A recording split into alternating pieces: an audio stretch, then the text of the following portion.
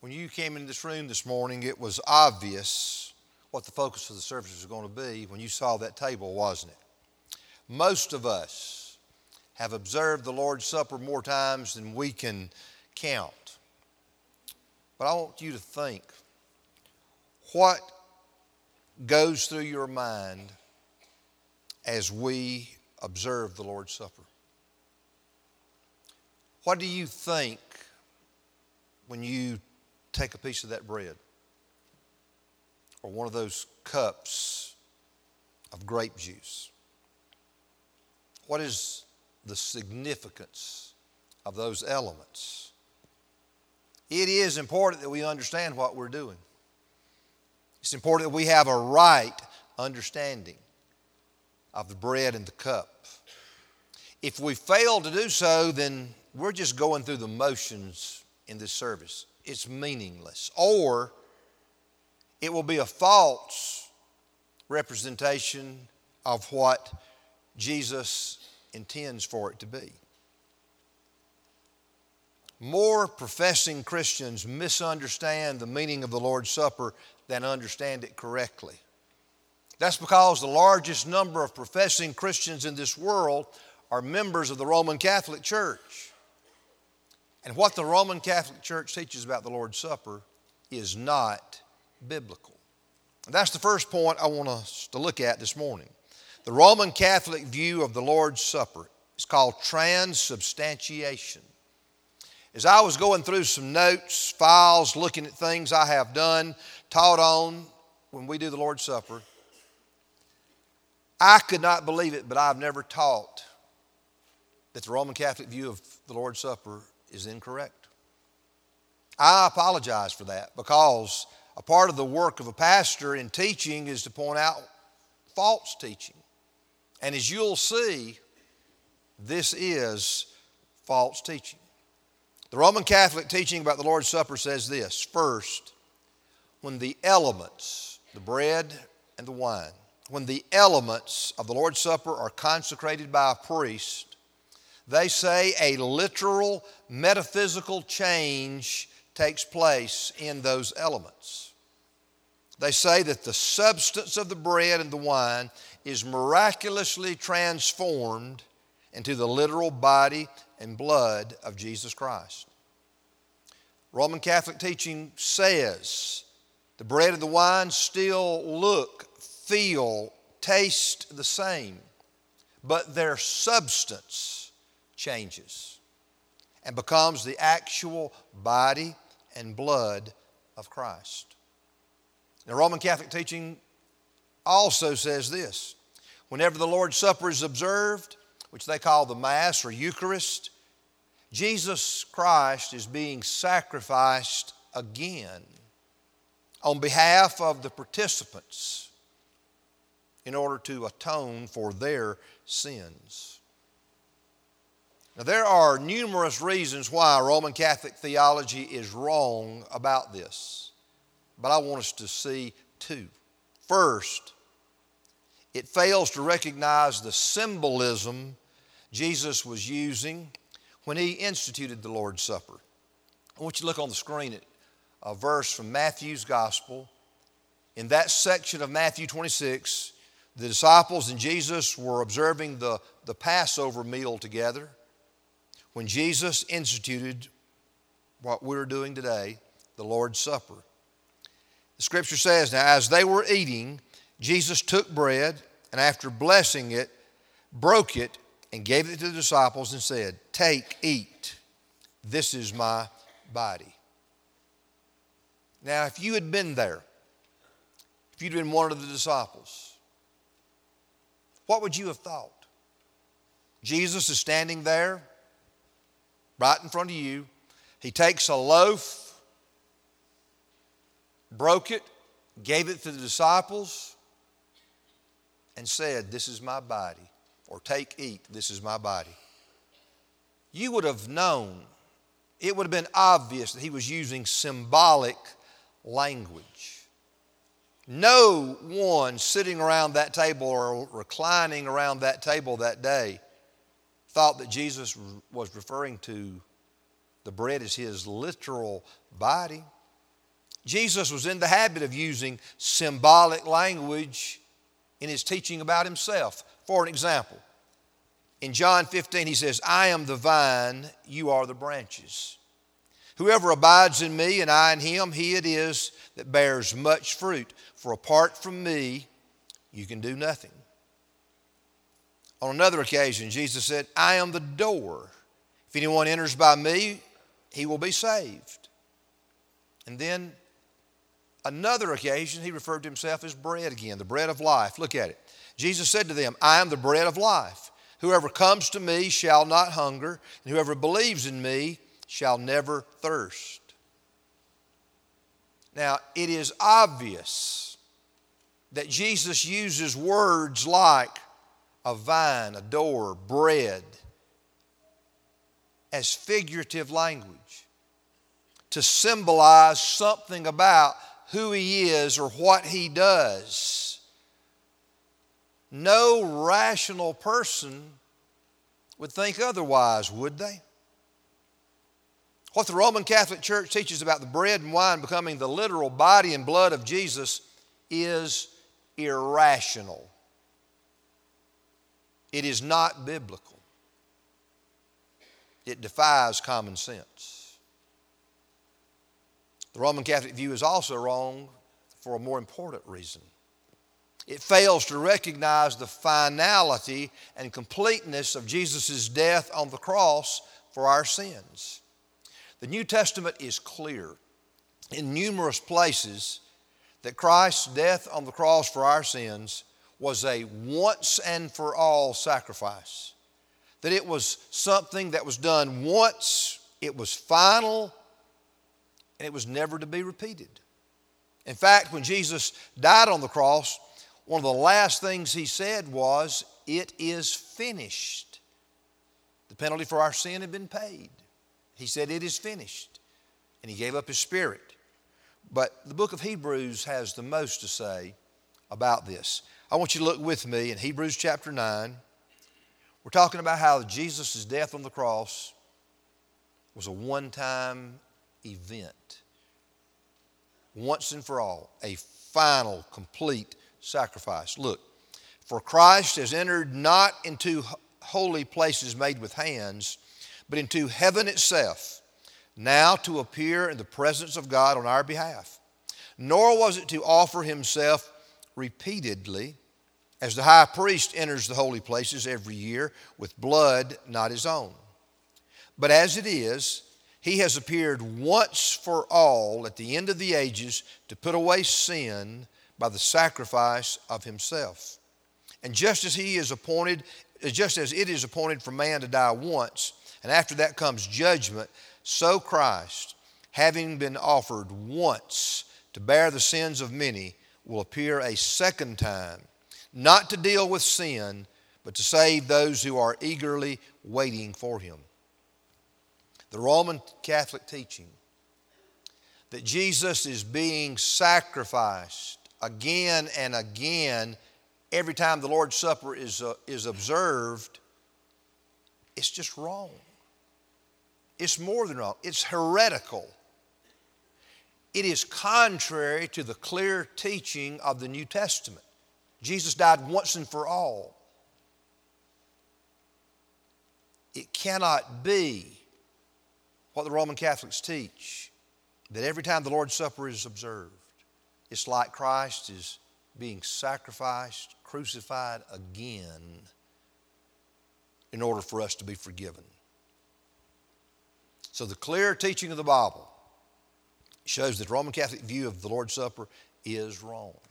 Now, I know that a lot of people, you're thinking to yourself, well, I've never believed that. That's good, but what do you believe? It's not enough just to know, well, I don't believe something. What do you believe? Do you know what the Bible actually teaches? What is happening as we observe the Lord's Supper? Let's look at this. The biblical view of the Lord's Supper, a symbolic and spiritual presence of Christ. The bread and the wine or grape juice is what we're using, symbolize the body and blood of Jesus. And as we've already seen, Jesus often used symbols to describe himself. Therefore, the most biblical, rational, and natural way to understand what Jesus meant when he instituted the Lord's Supper is that the bread and the wine, or the bread and the juice, are symbols of his body and his blood. You think, it does symbolize his broken body, his shed blood, that which happened on the cross as he died for our sins. But that's not all these elements represent. Number two, the bread and wine represent the spiritual presence of Jesus. Many Protestant Christians emphasize that Christ is spiritually present in a special way when we partake of the Lord's Supper. Jesus promised to be present whenever believers come together. Anytime we join together with two or three others to pray, to worship, Jesus has promised to be with us. Look at what he said in Matthew 18. For where two or three are gathered in my name, there am I among them. So every time we meet on Sunday, the Lord is here with us. It's a time of worshiping him. It's a time of talking to him in prayer, listening to him as he speaks through his Spirit. The idea that many people will emphasize, like to think about, is that if Jesus is present whenever two or three Christians come together for worship, he must be present in a special way whenever we gather together to worship and observe the Lord's Supper. Well, that's true. But we need to be careful not to make the Lord's Supper so much of a mystical or mysterious experience that we don't really understand what's going on. The Lord's Supper, or the New Testament, does not actually say that Christ is present in a special way when we observe the Lord's Supper. It really doesn't. But never think that the Lord is not here. Never think that he is absent. The Lord is with us through his Spirit wherever we go, in a special way when we gather together for worship, including observing the Lord's Supper. So it's not wrong for anyone in this room to think this participating in the Lord's Supper, this is a very special time of worship. In fact, we all should think that. But the key to experiencing the presence of Jesus right now for all of us is that we must have a personal relationship with him through faith. That's the key. If you don't have a real relationship with Jesus, trusting him as your Savior and Lord, it's through faith, then this is not going to be anything to you, mean anything to you. Wayne Grudem points out the importance of our faith. Look at what he says. Yet we must not say that Christ is present apart from our personal faith, but he only meets and blesses us there in the Lord's Supper in accordance with our faith in him. Right now, think about this. If I have a real relationship, a right relationship with Christ through faith, then this can be, as I take these elements this morning, this can be a special time of worship, of fellowship with the Lord, of giving thanks to him, and really of drawing closer to him. But also understand, if you are living in willful disobedience, you know there's something in your life God's been dealing with you about, but you won't give it up. You won't confess it. You won't turn from it. Or, if the best way to describe you would be, you've just sort of drifted away from a close relationship with the Lord, and you're just more or less indifferent to the things of God right now. If that's a better description of you, then what we're going to do, it's going to have no value to you.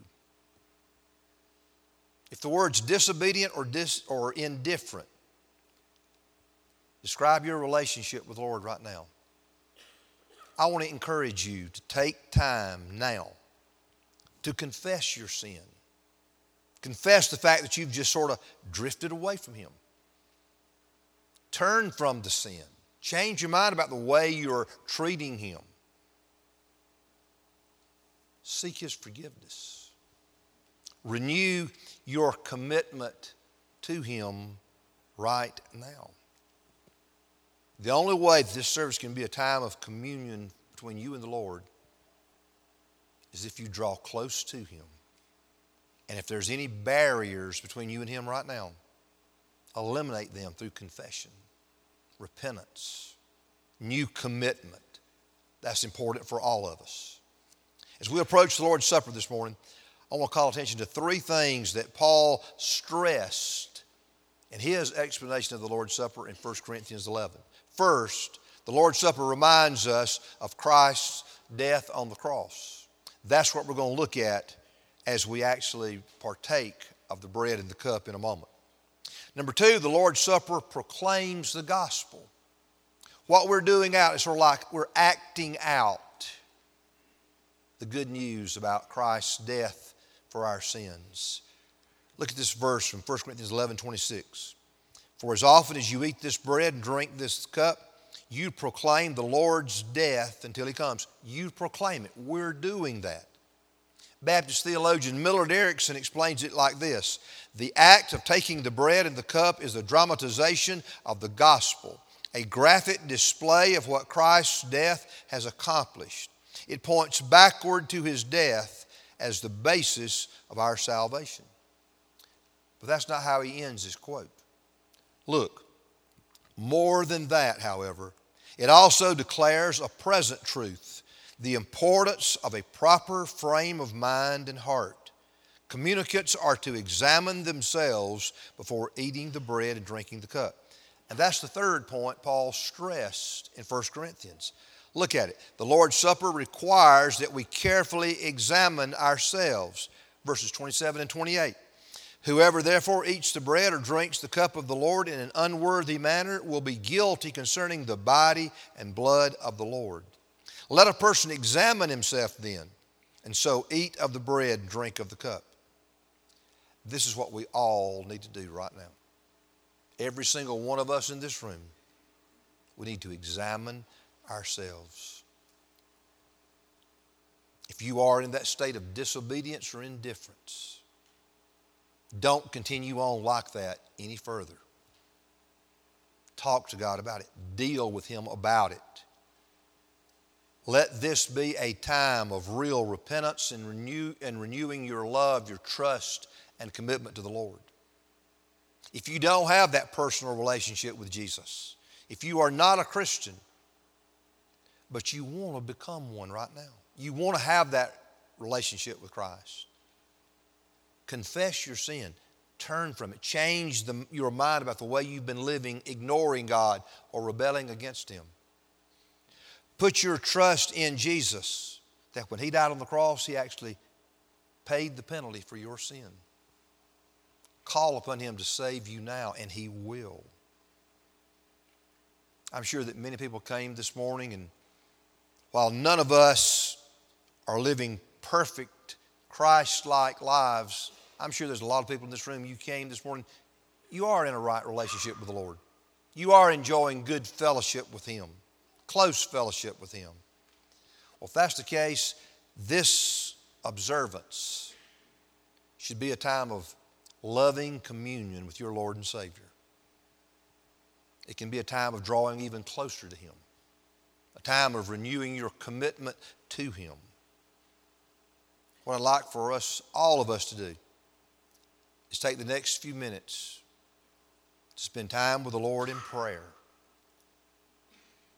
examining ourselves, asking Him to examine us in preparation for observing the Lord's Supper.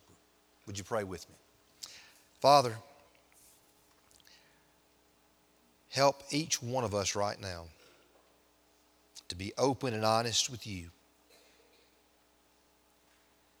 Help us to confess our sin, our willful disobedience, or maybe the drift into indifference that we realize has happened. Help us, Father, to turn from sin, from self, from whatever it is that is interfering in a close relationship with you. And help us, Father, to draw close right now. Help us, Father, to recommit ourselves. Renew our faith, our love to you, to the Lord Jesus. Show us how we need to respond. Let's just all, in an attitude of prayer, listen to the Lord and take the next few minutes to respond to Him so that we can prepare, or so that we can participate in the Lord's Supper in a way that will honor Him.